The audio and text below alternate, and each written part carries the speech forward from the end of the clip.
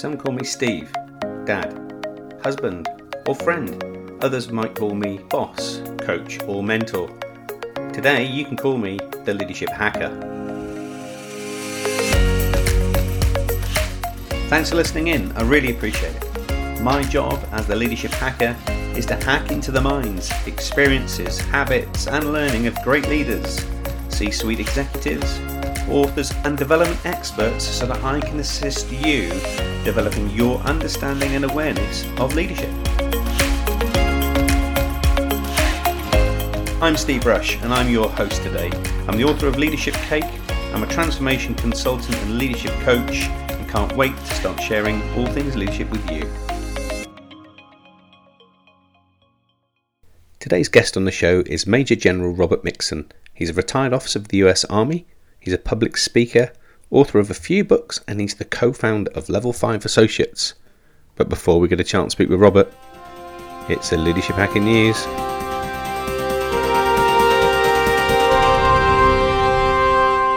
In the news today, we explored that many of our leadership characteristics and behaviours have changed since the global pandemic, and it turns out that empathy is the go-to leadership skill of the moment. Yes, it can be learned, even if you didn't think that was the case. As a brand new Fortune 500 CEO, Kirsten Peck of Zoetis didn't have all the answers as to how a fast-growing pet health company was going to survive the pandemic. She'd only ascended to the Corn office in January of 2020, so when COVID-19 hit and revved up in the March of 2020, she was feeling quite nervous and anxious and frankly a little overstretched, as too were the nearly 12,000 workers, I would imagine. So in one of her COVID-era blogs on the company's intranet, Kirsten Peck talked not about typical subjects you'd expect new CEOs to be talking around like earnings or sales projections, but something else entirely, the importance of listening. The first step begins with slowing down and spending a lot of time listening to the challenges people are facing, personally and professionally, she wrote. Later in a LinkedIn post, she shared her own personal story of raising a child with special medical needs to show it was okay for employees to talk about the reality of what life can be like outside of a tinted glass work window, and to ask for help if they needed it. She goes on to say what the pandemic did was make everybody realise that we were all the same, and we were all in the same storm, but our boats were quite different. We had to become very clear about the importance of listening to people and understanding their needs and being flexible. Practically, that meant shifting her entire workforce to a different way of working, largely working from a home model. About 70% of Zoetis' global workforce actually started working from home, and it meant providing beefed up benefits like healthcare concierge services for caregivers, a student loan repayment program, and improved mental health support through services like an employee assistance program. And Peck's efforts seem to have hit the mark. The company employee engagement metrics are higher than they've ever been, now at 88% and eclipsing the pre-pandemic levels.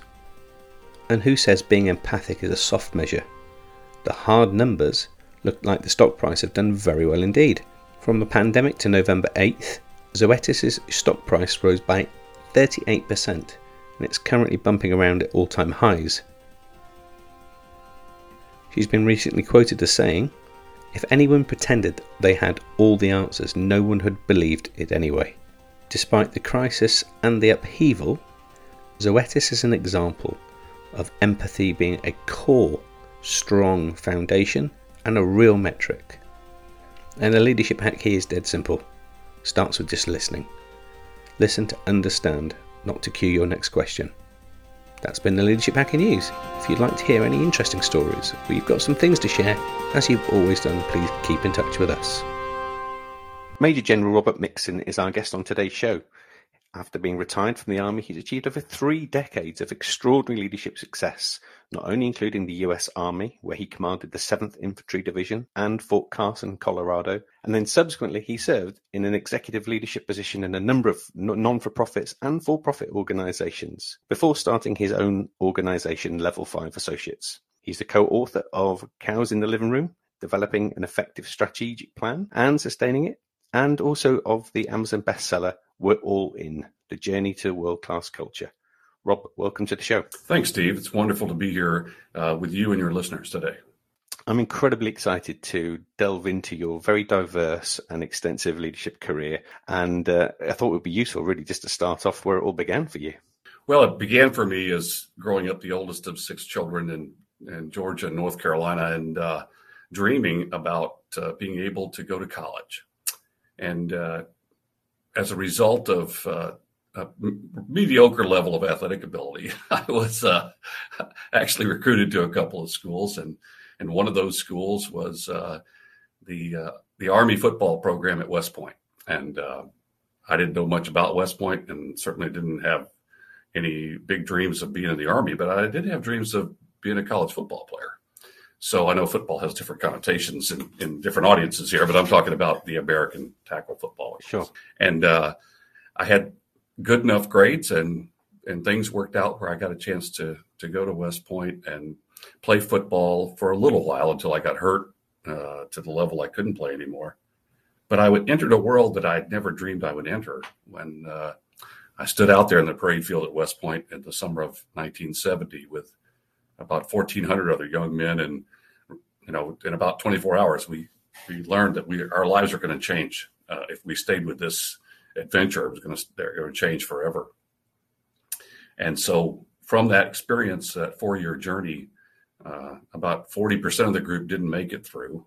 The 800 plus of us that did graduate in June of 1974 came into a military that was very conflicted.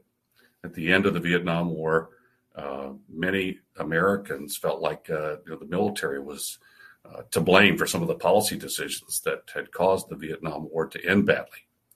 And as a result, the resources behind the military, the draft system went away. And we went to a volunteer force, but we were under-resourced.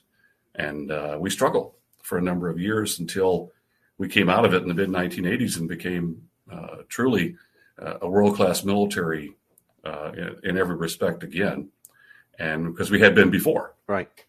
But I stayed with that journey because I met some men and women who really changed my life because of the leadership role models they represented, despite the hardships. In fact, I think the hardships bring out the strongest leaders, when things are tough. Yeah, it develops that level of resilience as well, doesn't it?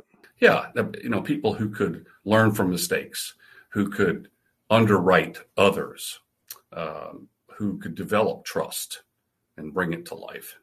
And so I found myself, as a career officer, even though I'd never planned to be. And I was privileged to spend 33 years in uniform and command soldiers, up to a division installation level, which was a wonderful privilege. And then as I realized, it was time for me to open the next chapter, I went into the corporate career in the middle of the Depression of 2008 and 9, which was another tough learning experience. But again, I was able to learn from others and grow and come out of that, and then realized my dream, which was to have my own company, Level 5 Associates, and help other companies and organizations and leaders perhaps not make the same mistakes that I had made. And so that's been my calling now for the last 7 years. Awesome. During your time in the military, you mentioned that there was this time where from the 70s to the mid-80s, then there was a real shift. What role did the incumbent leadership, if you like, in the military play in making that shift happen? Or was that more of a bottom-up change?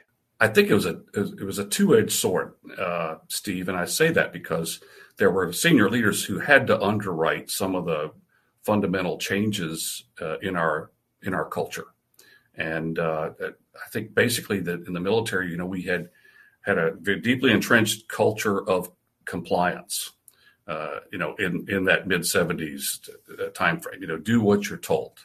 We're not going to talk about why, that we want you to comply.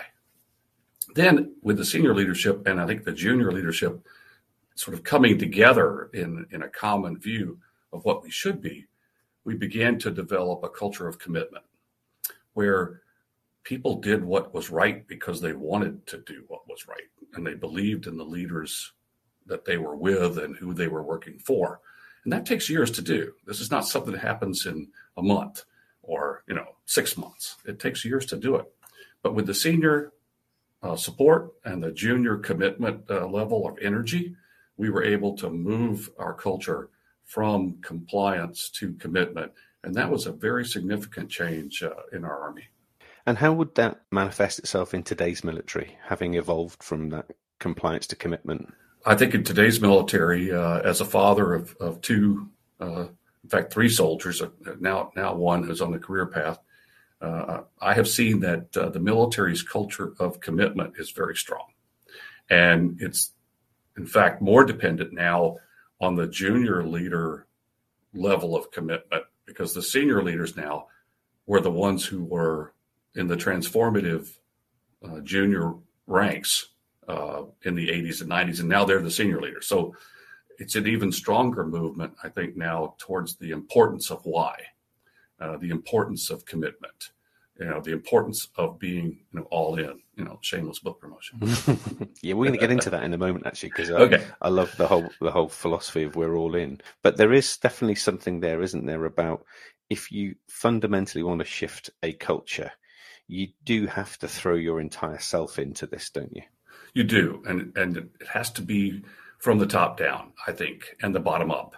It's got to be a two-way street where we are all in because we believe in who we are and what we represent. Yeah, and we're going to walk the talk. And if we're willing to do that, then you can have a level 5 culture, as I call it, where people believe in who we are and what we represent, and they bring it every day. They're going to give all they can give to the mission, to each other. And there's an element of selflessness here that I think in the military I learned early on. The mission is the mission first. But I think in other organizations, it's not so evident unless the leadership really embodies it and nurtures it among the other leaders in the organization so that it has an enduring quality. Culture is never static. It either gets better or it gets worse. And so the culture of commitment is one where you live it every day, and then tomorrow we're going to live it again, and we're going to keep living it because we know that's what right looks like. And it's going to be our legacy that we grow leaders who are better people than or leaders than we were at their stage of life. And I think that's a real opportunity for us as leaders to do that. Yeah, it's also a gift, isn't it? Mm-hmm. It's a gift. In so much as that when you're sharing, imparting, encouraging other leaders to be greater leaders, then you're not only sharing your experiences, but you're also guiding their future. Yeah, I think so. It's really what I've seen in the companies I've been able to work with in my level 5 part of the journey now, is that many companies and organizations don't have the persistence at the senior leadership to sustain the world-class culture. And it's important that we reinforce each other because this is hard work. It's adult work, as one of my leaders used to say. The concept of creating an ecosystem what people want to belong to takes a lot of effort. And there are sometimes you really, you get tired. You say, well, shoot, this is too hard. Let me default back to being directive, and we'll be compliant. And we'll just, to quote the sort of famous guy, Larry the Cable Guy, we'll just get her done, right? Mm. And that defaulting back to the directive leadership framework, it causes the culture to erode, and the culture can erode very quickly when that happens. Definitely so. Now, from your corporate career, having left the military and had some senior leadership roles, what was the pivotal moment for you when you thought, right, this is more about me coaching, sharing, and teaching others to come on this journey? What kind of was the moment that made you look to grow your own organization? Well, I spent so many years of my life working for someone that I had a lot of opportunity to learn from many wonderful people, including General Colin Powell, who was one of the finest leaders I've ever known.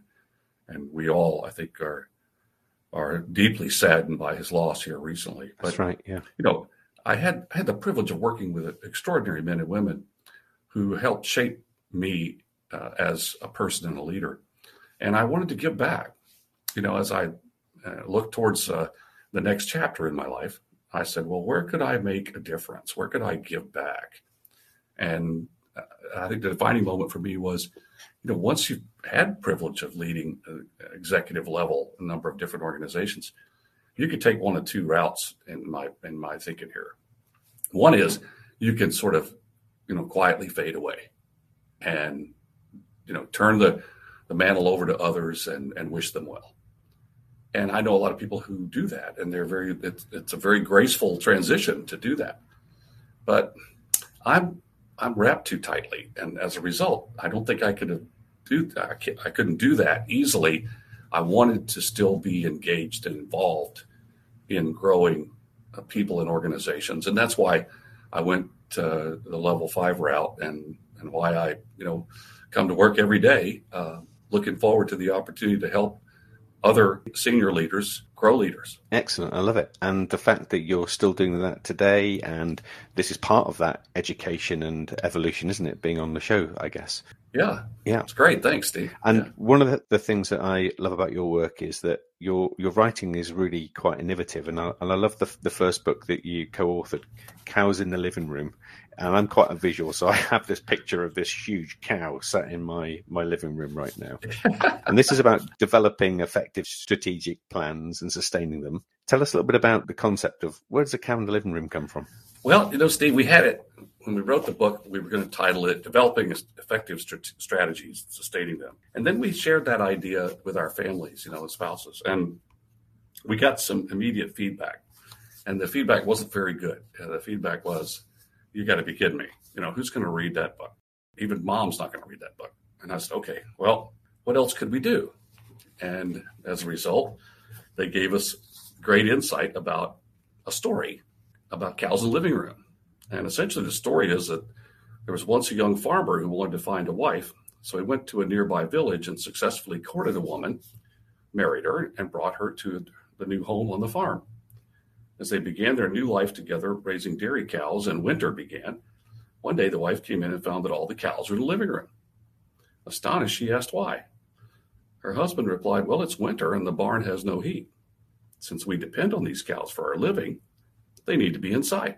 Slowly, very slowly, she became more and more accustomed to having the cows indoors. Then after a few months, a neighbor from her village came over to see how she was doing.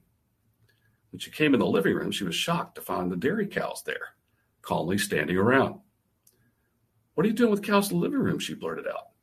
To which the wife replied, which cows? And the story here is that most of us have cows in our living room. Yeah. As leaders of organizations, companies, organizations of all types. Yeah. And we become used to the cows and we don't see them anymore. So if you don't effectively address your strategic planning process, then basically you're just tolerating the cows in the living room. You're not doing anything to heat the barn. And that's really where we got the idea for the title. It wasn't an original thought. Yeah. In fact, I don't think I've ever had an original thought. But in any case, it was catchy, and a lot of people have asked about it. So, and hopefully they like the book too. It's a great metaphor, isn't it? Because particularly whether you're visual or auditory, actually, in telling the story, it gets people to recognize that we're all creatures of habit, actually. And it's dead easy to get used to our environment. And when we get comfortable and when we get too much in control, that's probably when we don't focus on what we need to focus on. Well, Steve, 50%, I think, of the Fortune 500 companies of 30 or 40 years ago no longer exist. And that's because many of them were absorbed in other companies, but also they became complacent and their business model faded and their competition, ate them for breakfast, if you will, because they were more innovative and more driven not to allow their cows in the living room to stay there. And then your second book, which is not a shameless plug in any way, it's an honor to plug it in your behalf. Thank you. We're All In is very much around that kind of cultural habits and sustaining it in the future. And I just wondered from your perspective, have you ever been party to or observed an organization successfully lead a culture where they're not all in? I have not. And I say that because I don't think organizations are truly successful unless they have a world-class culture. They can be successful in a temporal way. They can make a profit for a period of time by just directing the activities or micromanaging the processes. But there's a tipping point. And I think the most successful companies don't allow that directive culture to dominate their way of life. They insist on engaging and involving all the members of the team in the future of the organization. And so I don't know if I addressed the question directly, Steve, but I do believe it takes both heart and mind to create a world-class company, a world-class organization. Totally buy it, yeah. And those that I have seen and been part of have had both. Now, there are ebbs and flows, but I think that the development of your ecosystem, your culture, to a level of where people feel as though they're engaged and they're part of it, they belong. That's where greatness, the opportunity for greatness resides. Absolutely. And as part of that developing culture, you pulled together what you call your big six leadership principles to develop that culture. And I just thought it'd be great for our listeners to maybe spin through them with you. Oh, great. Yeah, the six principles, again, I learned from basically screwing them up. I have scar tissue from not following these principles. So now I really believe that we could do better, if we're willing to pay attention and commit to the journey and follow the principles. The first one is set the azimuth. A lot of people don't know what an azimuth is. I took it from my military career. But basically the azimuth is the cardinal direction of your organization. What's your mission? Who are we? What do we do? Why do we do it? What's our intent? And then I like intent more than vision because I think vision's kind of fuzzy. Intent is based on that mission. What's our end state in 3 to 5 years? What does success look like? Then what are the key tasks we have to perform to reach that end state? And then what's our purpose? What's the why? Why are we doing all this? So you have mission and the intent. Then you have your values. What do we believe in? And I think you have to define those values as a team because everybody doesn't understand what they are. And then fourth, what is our culture? What are the behaviors that we are going to demonstrate and expect from all of us to bring these values to life? So setting the azimuth is the first of the big six. The second one is listen. As my mom said, God gave you 2 ears and 1 mouth for a reason. Yeah. But I rarely followed that teaching from my mother. My mom's awesome, but I wasn't a good listener. And we don't teach leaders to listen very well. Stephen Covey talks about, are you listening with the intent to understand, or are you listening with the intent to reply? I would say 90% of the leaders that I've met are in the latter category. We don't really listen with the intent to understand because we don't know how. And, as a result, we don't demonstrate to others the kind of behavior that really represents listening leadership. And so in the workshops that I do, we focus a lot on practical tools for your toolbox to bring these principles to life. The third is trust and empower.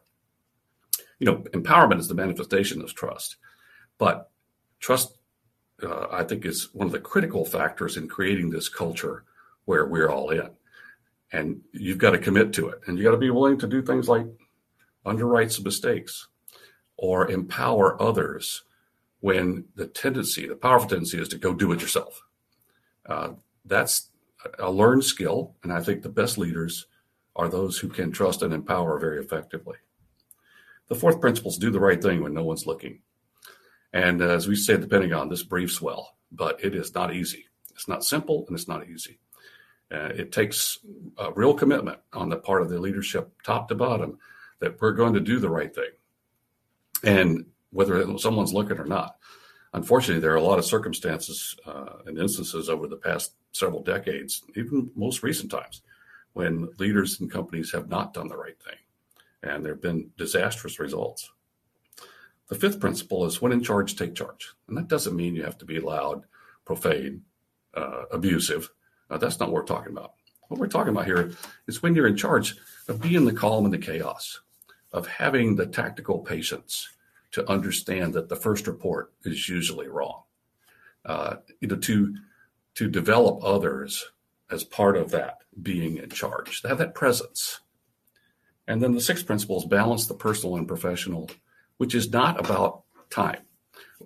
Most people think that balance is about time, time at work, time at home.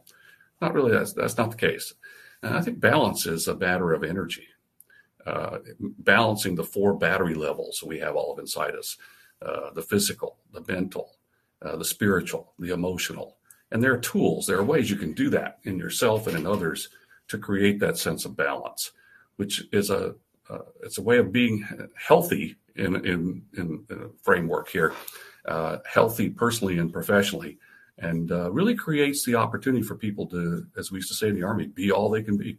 I love the 6 principles. They naturally feed each other as well. But the final one, ironically, feeds through them all and is always consistent, is that balance, because without it, you end up either being overworked or stressed or not having the right levels of energy to perform sustainably for the future. Yeah.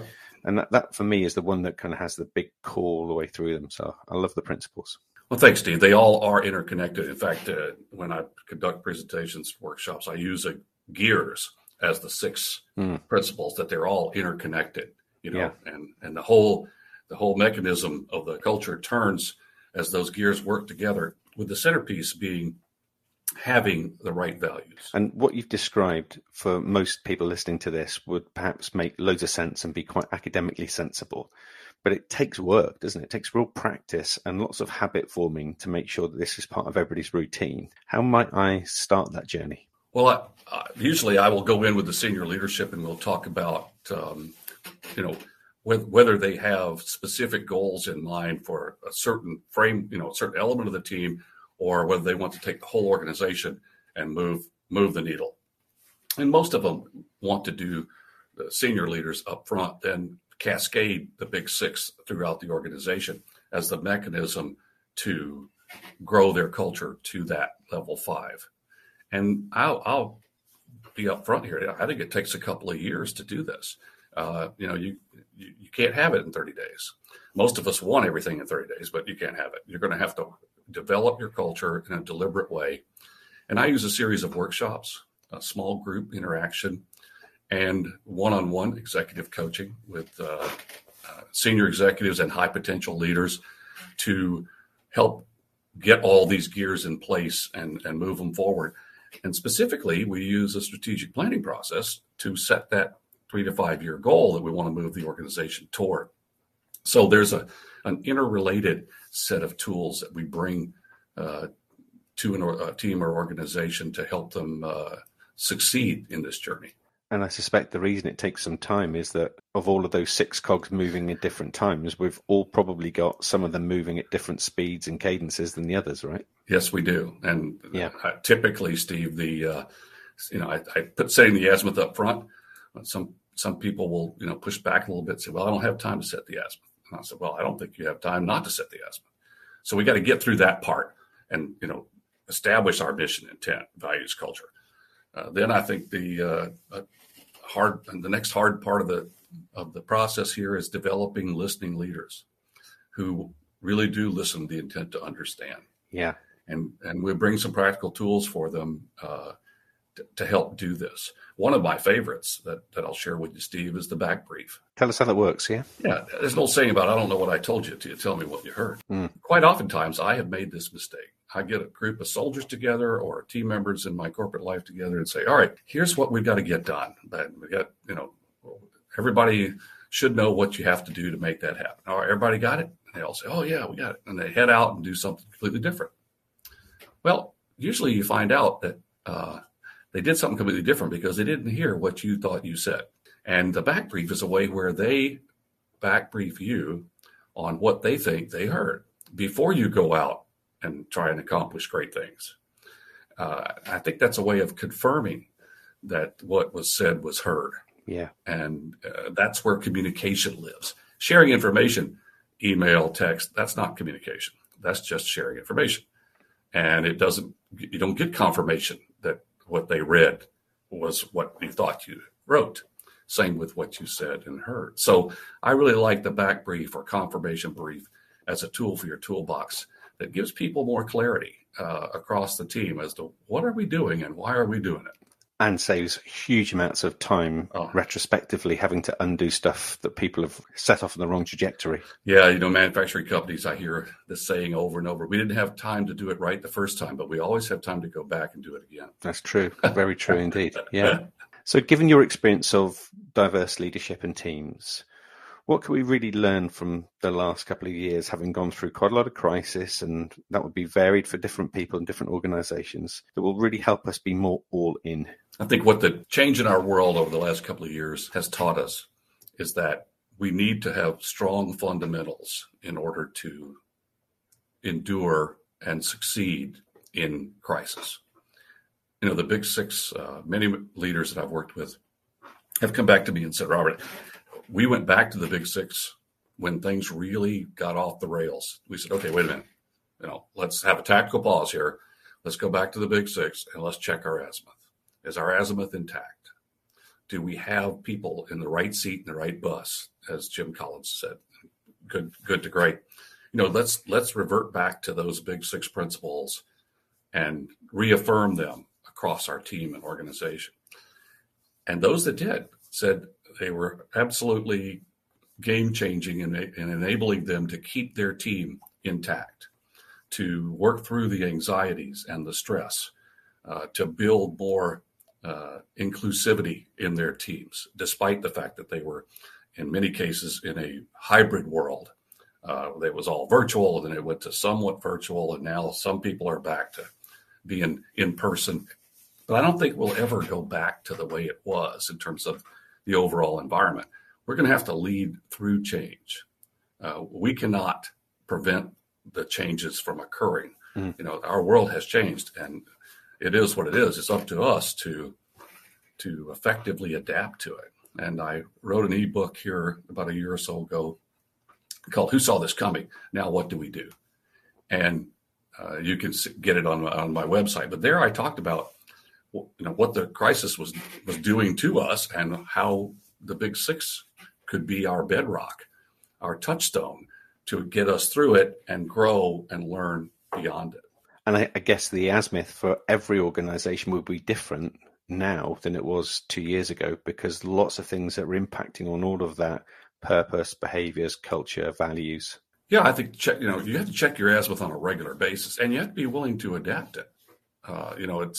I was guilty as a young officer of, if I wrote a plan, then we were going to execute the plan. And if the truth changed, so, I'm still not changing the plan. Well, that kind of stubbornness was not healthy. And so my organizations didn't perform well when I stuck to the plan, and I didn't adapt the plan to the reality that the enemy was out there and had a vote, and the environment was changing and had a vote, and the characteristics of my team were changing and had a vote, and I had to be able to adapt to that framework.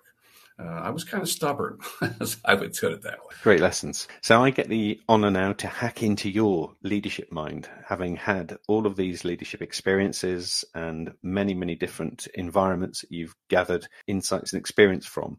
I'm going to try and get you to get them down to your top three. So what would be your top three leadership hacks, Robert?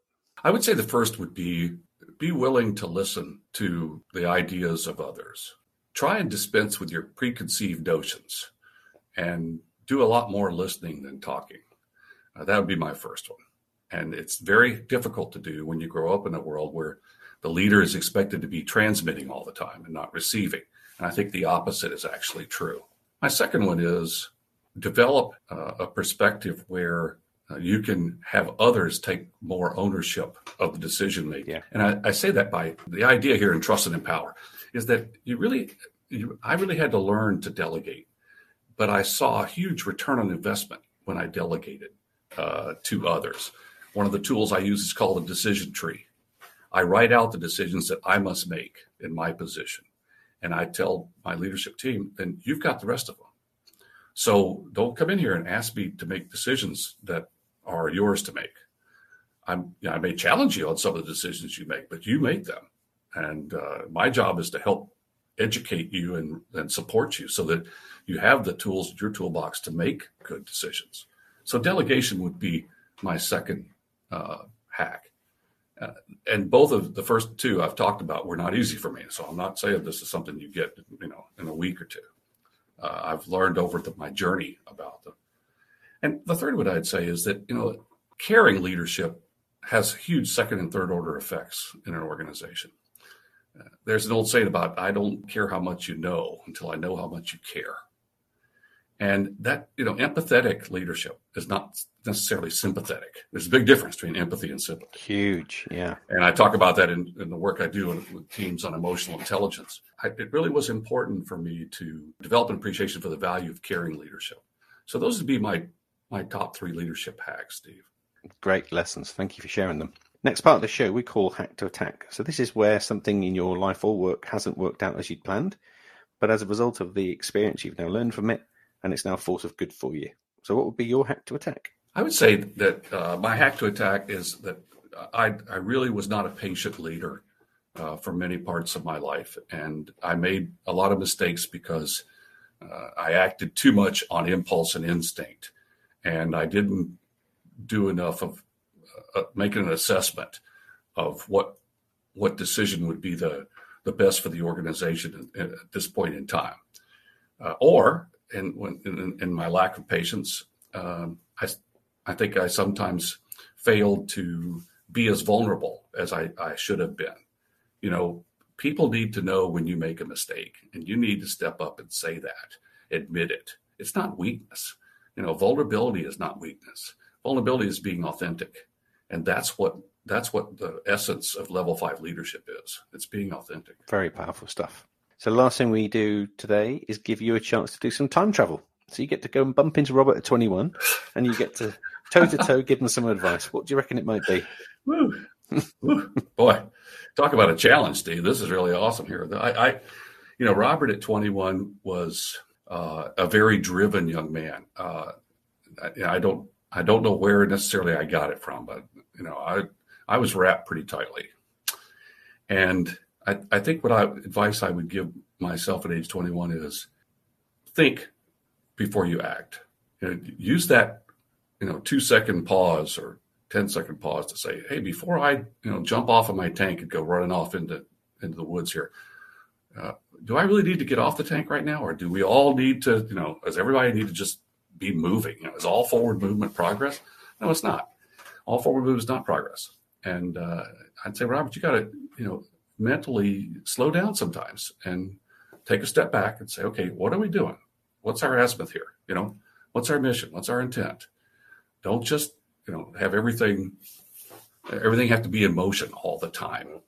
And it's hard. It'd be hard for Robert at 21 to take that because Robert was a guy in motion, and he felt like leadership was, motion, direction, guidance. I was in that 70s culture of being directive, and I thought that's what right looked like because that's what many of my leaders demonstrated. Yeah. So that's what advice I would give me.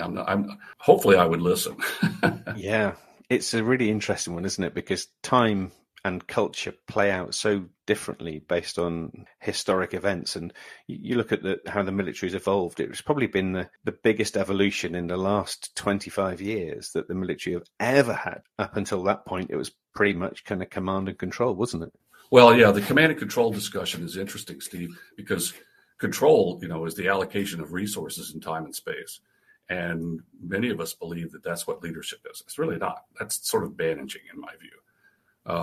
Command is presence. It's establishing an environment where people can be effective because they trust you and they believe in each other. And so sometimes you have to have some control. I'm not downplaying that, but you've got to figure out where the balance is, to go back to the big 6 of command and control. And I would say the more command and less control, the better. But sometimes you've got to work very hard to get to that level of command and control. Yeah. I have this mantra, which is only control only the things that you can control. And everybody else has got their own. That's good advice. That's very good advice, Steve. So, Robert, how can we make sure our listeners can hook into the work that you do, maybe get a copy of the books, find out a little bit more about Level 5 Associates? Yeah, great. Well, our website is, https www.level5associates, spell out the 5, level5associates.com. I certainly invite any of our listeners to come to the site, and you'll learn more about me and the work that we do. And you can contact me through the website. My email address is robert@level5associates.com, and we'll circle back with you. If I don't circle back with you, you'll know something's seriously wrong with me. We'll make sure that we put some of those links in our show notes as well, Robert. So, well, thanks, Steve. No, it was wonderful speaking with you. It's been a real honor having you on the show, Robert. I love the 6 principles. I think they're a really great philosophy for leading teams and culture. So we'll do our best to help share this message with our global audience. Well, thanks, Steve, and I wish you continued success with the Leadership Hacker program and the good work you've been doing. Thanks very much, Robert. All right, take care. I genuinely want to say a heartfelt thanks for taking time out of your day to listen in to. We do this in the service of helping others and spreading the word of leadership. Without you listening in, there would be no show. So please subscribe now if you haven't done so already. Share this podcast with your communities and network and help us develop a community and a tribe of leadership hackers. And finally, if you'd like me to work with your senior team, your leadership community, keynote an event, or you would like to sponsor an episode, please connect with us via our social media. And you can do that by following and liking our pages on Twitter and Facebook. Our handle there is @LeadershipHacker. Instagram, you can find us there at @the_leadership_hacker, and at YouTube, we're just Leadership Hacker. So that's me signing off. I'm Steve Rush, and I've been the Leadership Hacker.